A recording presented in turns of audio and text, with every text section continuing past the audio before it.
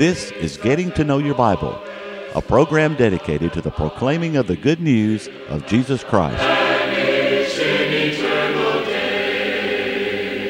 Here's Billy Lambert. It is a pleasure to be with you today on Getting to Know Your Bible.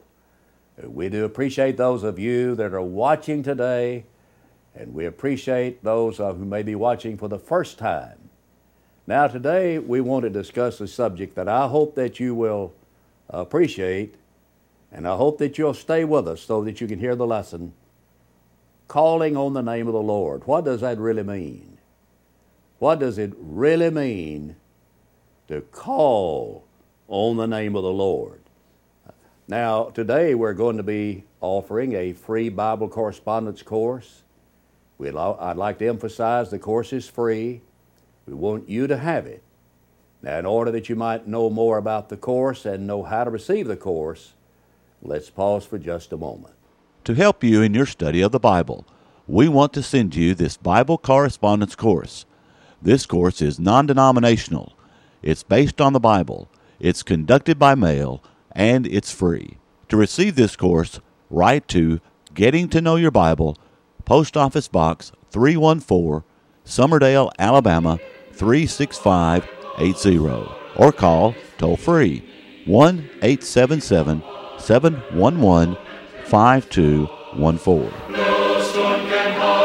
I would like to read from the book of Romans, the 10th chapter, and I'm going to read just 2 or 3 verses here, actually 3 verses, beginning in verse 13. For whoever calls on the name of the Lord shall be saved. How then shall they call on him in whom they have not believed? And how shall they believe in him of whom they have not heard? And how shall they hear without a preacher? And how shall they preach unless they are sent?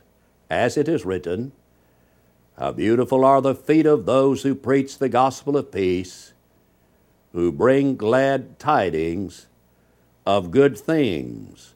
That's Romans chapter 10, verses 13 through 15.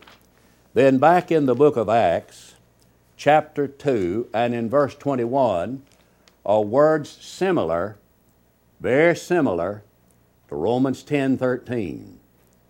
It shall come to pass that whoever calls on the name of the Lord shall be saved. In Acts chapter 2, that particular statement is a part of a prophecy from the prophet Joel, found in Joel chapter 2, verses 28 to 32. And the prophecy closes with that statement, whoever calls on the name of the Lord shall be saved. The same expression in Acts chapter 2 is the same expression in Romans chapter 10. Whoever calls on the name of the Lord shall be saved. Now, both of those passages are teaching that one must call on the name of the Lord to be saved. And that means that if one does not call on the name of the Lord, they cannot be saved. Now that would lead us to ask a question, what does that mean? What does it really mean to call on the name of the Lord? Does that just mean that a person should say, Lord, please save me? Is that what is meant by calling on the name of the Lord? Or does it mean that we say, God, please, Lord, be merciful to me, a sinner? Is that what it means to call on the name of the Lord? Or does it mean that we repeat a so-called sinner's prayer as someone leads us in that prayer? Is that what is meant by calling on the name of the Lord? So what does it really mean? Well, I would say that if we can learn what it meant in the first century to call on the name of the Lord, then we can know what it means in the 21st century to call on the name of the Lord. Now, there's one thing I know for certain. To call on the name of the Lord does not mean that you touch your television screen to call on the name of the Lord, because in the first century they did not have television screens. And it does contain the promise of salvation to those that call on the name of the Lord. But lip service is not enough. It is not enough for one to say, Lord, Lord. Why, Jesus even said, why do you call me Lord, Lord, and do not the things that I say? In Matthew 7:21 is a similar expression. Not everyone that saith unto me, Lord, Lord, shall enter the kingdom of heaven, but he that doeth the will of my Father which is in heaven. That's lip service. Just to say, Lord, Lord, and then fail to do what the Lord tells one to do. So what is the explanation of Acts chapter 2 and verse 21, of Joel chapter 2 and verse 32, and Romans chapter 10 and verse 13, where all three contain the same expression, that whosoever shall call on the name of the Lord shall be saved. Now, if you read the prophecy of Joel from the Old Testament, you will find rather than using the word saved, you have the word delivered. Whosoever shall call upon the name of the Lord shall be delivered. And in the New Testament, the word is saved. I know that in order for a person to be saved is the same for a person to be delivered from their sins. So to call upon the name of the Lord is to be delivered from sin. To call upon the name of the Lord is to be saved from sin. But what is the explanation? For example, on the day of Pentecost, when Peter in Acts chapter 2 said that whosoever or whoever calls on the name of the Lord shall be saved, what did Peter mean? What did he mean by that? Well, in order for us to learn what Peter meant by people calling on the name of the Lord, we need to turn back to the book of Acts, to chapter 2, and we want to look at verses 22, 23, and 24. Now remember, in verse 21 he said, whoever calls on the name of the Lord shall be saved. Now verse 22, men of Israel, hear these words.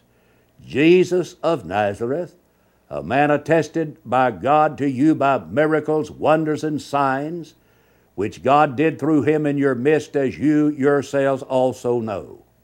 Him being delivered by the determined purpose and foreknowledge of God, you have taken by lawless hands, have crucified and put to death, whom God raised up, having loosed the pains of death, because it was not possible that he should be holden of it. So in Acts chapter 2, Peter is talking about the death and the burial and the resurrection of the Lord Jesus Christ.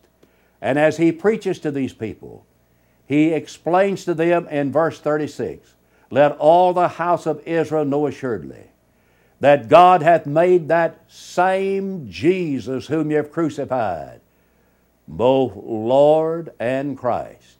Now remember, in verse 21 he said, whoever calls on the name of the Lord shall be saved. And he preaches about Jesus, about the miracles that he performed in their midst, and they were aware of that, and about his death upon the cross of Calvary, and about his triumphant resurrection from the dead. And so as he preaches this to the people, he tells them that the one they crucified was none other than the Lord Jesus Christ.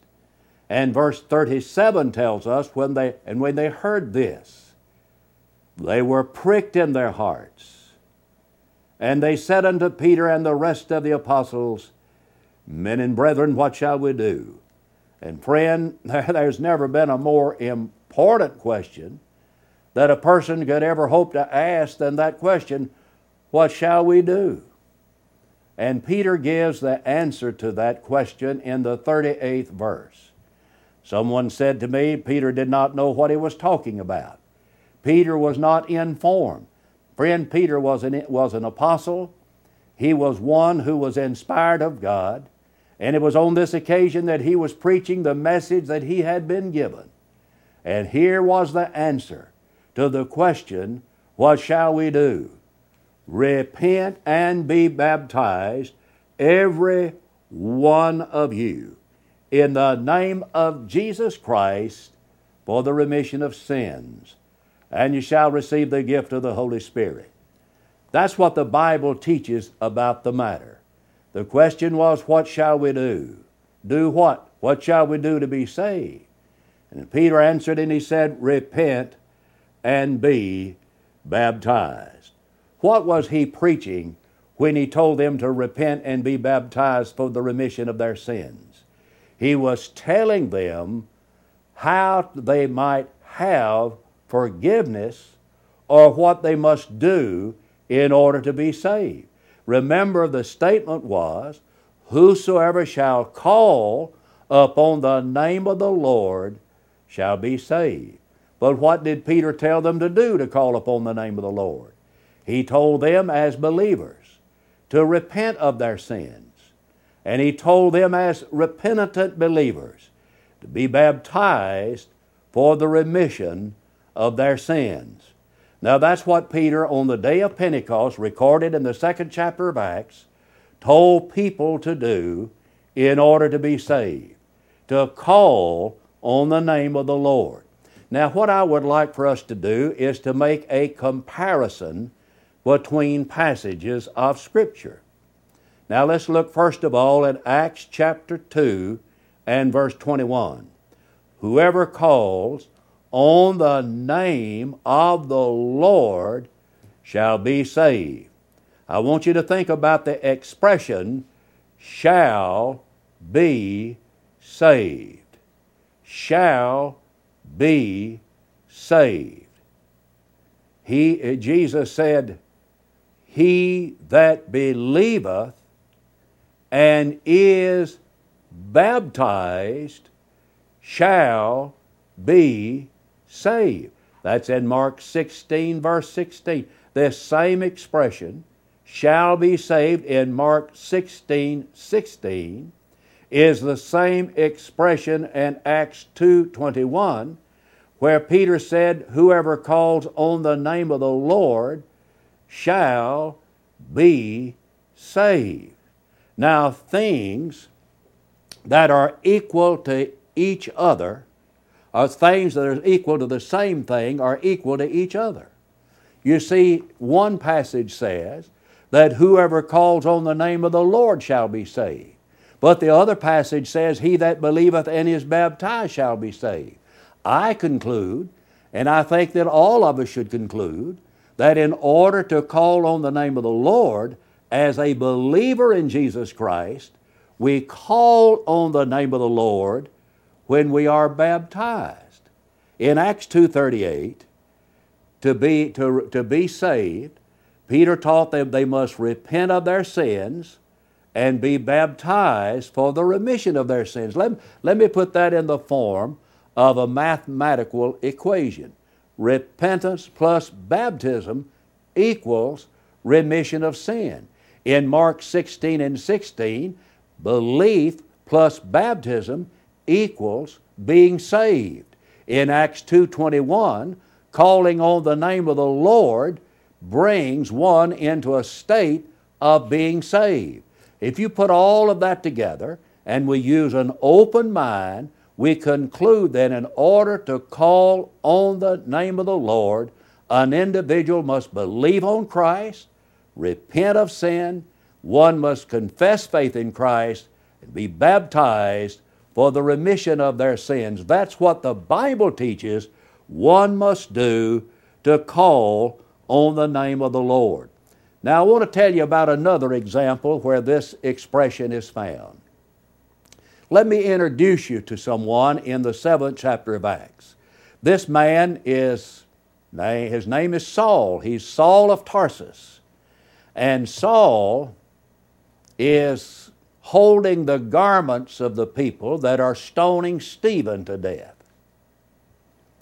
And in Acts the 8th chapter, we find Saul of Tarsus entering into the homes of Christians and taking them bound and putting them into prison. It would not have bothered Saul of Tarsus to kill some of those people, because he firmly believed that he was doing God's service when he persecuted the church. But he received letters from the high priest that if he found any that were of the way, that he might bring them bound unto the city of Jerusalem. That's in Acts the 9th chapter. And as he was on his journey, there was a light that shone round about him. And he heard a voice from heaven saying, Saul, Saul, why are you persecuting me? And he asked the question, who are you, Lord? And he said, I'm Jesus of Nazareth, whom you persecute. And if you look in Acts chapter 9, and in verse 6, Saul asked the question, Lord, what will you have me to do? Lord, what do you want me to do? Well, some people would think there wasn't anything for him to do because he was already saved. When the Lord appeared to him on the Damascus highway and he came to acknowledge that Jesus was the Christ, the Son of God, realized that he was saved. A man told me one day that Saul of Tarsus was saved between the stirrup and the saddle. And I didn't know what in the world he was talking about. And he alleged that Saul was riding on a horse, and that when the Lord appeared to him, it knocked him out of the saddle. And before he hit the ground, he said Saul was saved by the Lord. So he was saved between the ground and the stirrup, I believe is the way he put it. Well, that's nonsense. If Saul was saved, poor fellow didn't know it, because he asked, Lord, what do you want me to do? If Saul was saved, Jesus didn't know it because he told him to go into the city and there he would be told what to do. And if Saul was saved on the Damascus highway, he's about the most miserable saved man I think I've ever read about anywhere, because for 3 days he was without sight and he fasted and prayed. The fact is, he wasn't saved until he was told what to do. If you'll turn in your Bible to the 9th chapter of Acts, we learn what Saul of Tarsus was told to do. Why, Saul of Tarsus was baptized. Evidently, he had been told to be baptized. You'll notice in verse 18, immediately there fell from his eyes something like scales, and he received his sight at once, and he arose, and he was baptized. So the man was baptized. Somebody says, well, I thought you were talking about calling on the name of the Lord. Absolutely. You see, when Saul was baptized, he called on the name of the Lord. That's what it means when you obey the gospel by believing on Christ, repenting of your sins, confessing faith in Christ, being baptized into Christ. That's how you call on the name of the Lord. Someone says, how do you know that? Well, I want you to take your Bible now, and I want you to turn to the 22nd chapter of Acts, because in Acts chapter 22, Saul, who later came to be known as the Apostle Paul, is giving an account of his conversion. And he's really giving a defense. And I want you to look at verse number 16. And this is what Ananias told him. And he said, why are you waiting? That's what he asked Saul. What are you waiting on? If you read out of the King James, it said, why tarriest thou? That just means, what are you waiting on? Arise and be baptized and wash away your sins, calling on the name of the Lord. I submit to you that a person has not called on the name of the Lord until they, as a believer in Jesus Christ, have been baptized to have their sins washed away in the blood of the Lord Jesus Christ. It's the blood that washes away our sins, Revelation 1:5. But Acts 22 and 16 teaches they're washed away when we are baptized, not before, but when we're baptized. And that is in fact the way we call on the name of the Lord. And many years later, this man, known at one time as Saul of Tarsus, became the great Apostle Paul. And in Romans, the 10th chapter and verse 13, he wrote, "But whoever calls on the name of the Lord shall be saved." What did he teach in the book of Romans that a person must do to call on the name of the Lord? That a person must do in order to be saved? Well, turn back a page or two to the 6th chapter of Romans, and I want you to notice verses 17 and 18. "But God be thanked that you were slaves of sin, yet you obeyed from the heart that form of doctrine to which you were delivered, and have been set free from sin. You became slaves of righteousness." What's that form of doctrine it is talking about here? You see, he says that when you obeyed that form of doctrine is when you were set free from sin. Well, what's the form of doctrine? We'll go back to the first part of the chapter. Let's begin verse 1. "What shall we say then? Shall we continue in sin that grace may abound? Certainly not. How shall we who died to sin live any longer in it? Or do you not know that as many of us as were baptized into Christ Jesus were baptized into His death? Therefore we were buried with Him through baptism into death, that just as Christ was raised from the dead by the glory of the Father, even so we also should walk in newness of life." For if we've been united together in the likeness of His death, certainly we also shall be in the likeness of His resurrection, knowing this, that our old man was crucified with Him, that the body of sin might be done away, that we should no longer be slaves of sin. What did Paul teach these people that they must do in order to be saved?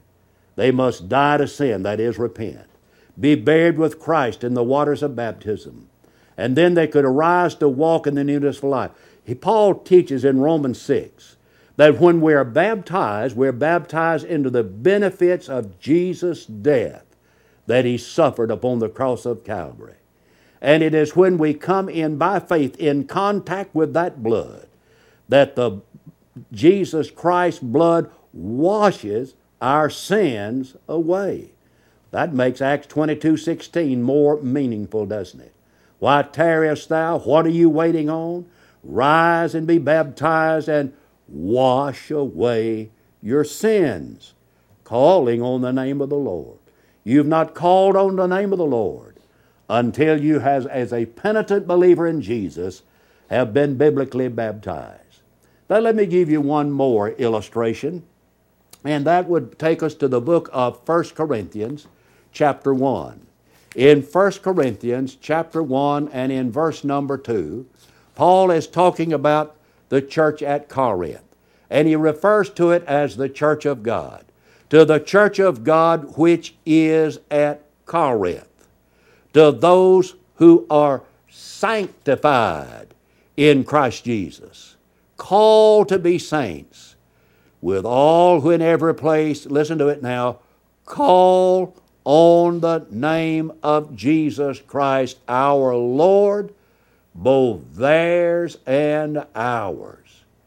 They were calling on the name of the Lord.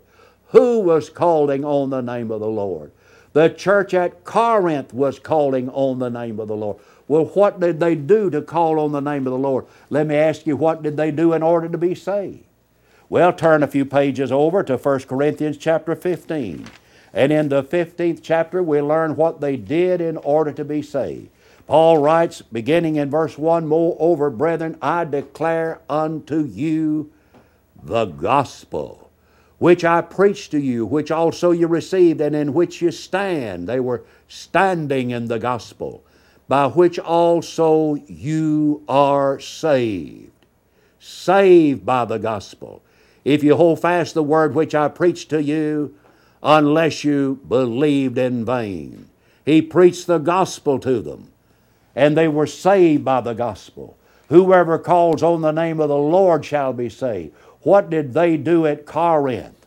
People who called on the name of the Lord, what did they do in order to be saved? Well, if you'll turn back to the book of Acts again, this time to the 18th chapter of Acts, and in verse number 8, we learn what the people in Corinth did to be saved or to call on the name of the Lord. Then Crispus, the ruler of the synagogue, believed on the Lord with all his household, and many of the Corinthians, hearing, believed, and were baptized. That's what they did in Corinth, to call on the name of the Lord. It just simply means you obey the gospel of Jesus Christ. Would you do that today? I want to thank you for watching today, and I'd like to give you a very personal invitation to visit the Church of Christ in your community. Also, I want to urge you to pick up the telephone and right now and call the number that you've seen on the screen and request the free Bible correspondence course. And also, if you'd like to take it online, we have information on the screen to help you with that as well. I want to thank you for watching today, and until we meet again, may the Lord bless you and keep you, is my prayer. I feel like my professors care not only about my progress in their classes, but also me as a person. Having teachers that'll pray for me is incredible. Providing a Christ-centered education is the heart of everything we do at Fulton University. From the classroom to the sports fields, we emphasize integrity of character and a godly attitude in all phases of life. Visit our website today to see what Faulkner has for you. Give me the Bible, holy message shining, thy light shall guide me in the narrow way. Precept and promise, my love combining, till night shall vanish in eternal day. Getting to Know Your Bible has been presented by Churches of Christ. If you have a question about the church, or if you would like the location of a Church of Christ near you, or to receive the free Bible course, write to Getting to Know Your Bible, Post Office Box 314, Summerdale, Alabama 36580, or call 1-877-711-5214. Join us next time for Getting to Know Your Bible.